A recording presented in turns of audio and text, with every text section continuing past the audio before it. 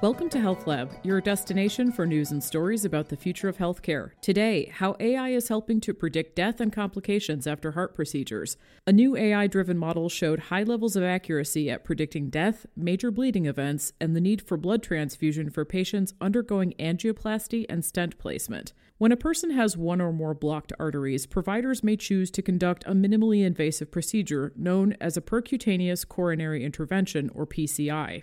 By inflating a balloon and potentially placing a stent, blood can flow more freely from the heart. Despite carrying less risk than open surgery, stenting and balloon angioplasty can result in complications like bleeding and kidney injury. Researchers at Michigan Medicine developed an AI-driven algorithm that accurately predicts death and complications after PCI, which could emerge as a tool for clinicians as they determine treatment for blocked heart arteries. The results are published in the European Heart Journal. Quote, risks for patients undergoing percutaneous coronary intervention vary greatly depending on the individual patient, and both patients and clinicians have historically both over- and underestimated the harms associated with PCI, said lead David E. Hamilton, MD, a cardiology critical care fellow at Michigan Medicine. Quote, precise risk prediction is critical to treatment selection and the shared decision-making process.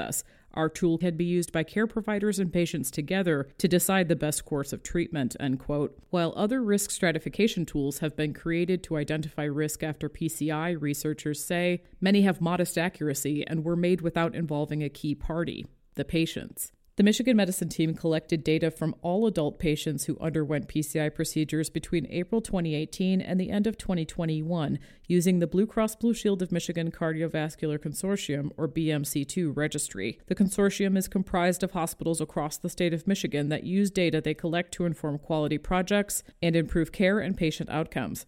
Researchers use that data, including more than 20 pre-procedural characteristics such as age, blood pressure, and total cholesterol, to create a risk prediction model with the machine learning software XGBoost. The AI-driven model showed high levels of accuracy at predicting death, major bleeding events, and the need for blood transfusion. It outperformed other models that used the same pre-procedural characteristics. Quote, we combined the predictive model with patient feedback from the PCI Patient Advisory Council to transform machine learning into this patient-centered, individualized risk prediction tool, said senior author Hitinder Gurm, MBBS, interim chief medical officer at U of M Health. Quote, in the age of widespread smartphones and electronic medical records, this computerized risk score could be integrated into electronic health systems and made easy to use at the bedside. It would not only help relay complex information to the provider quickly, but it could also be used to enhance patient education on the risks related to PCI, end quote. The innovative technology has been harnessed into a computer and phone application to allow for free and widespread use. For more on this story and others like it, visit michiganmedicine.org/health-lab. Health Lab is a part of the Michigan Medicine Podcast Network and is produced by the Michigan Medicine Department of Communication. You can subscribe to Health Lab wherever you listen to podcasts.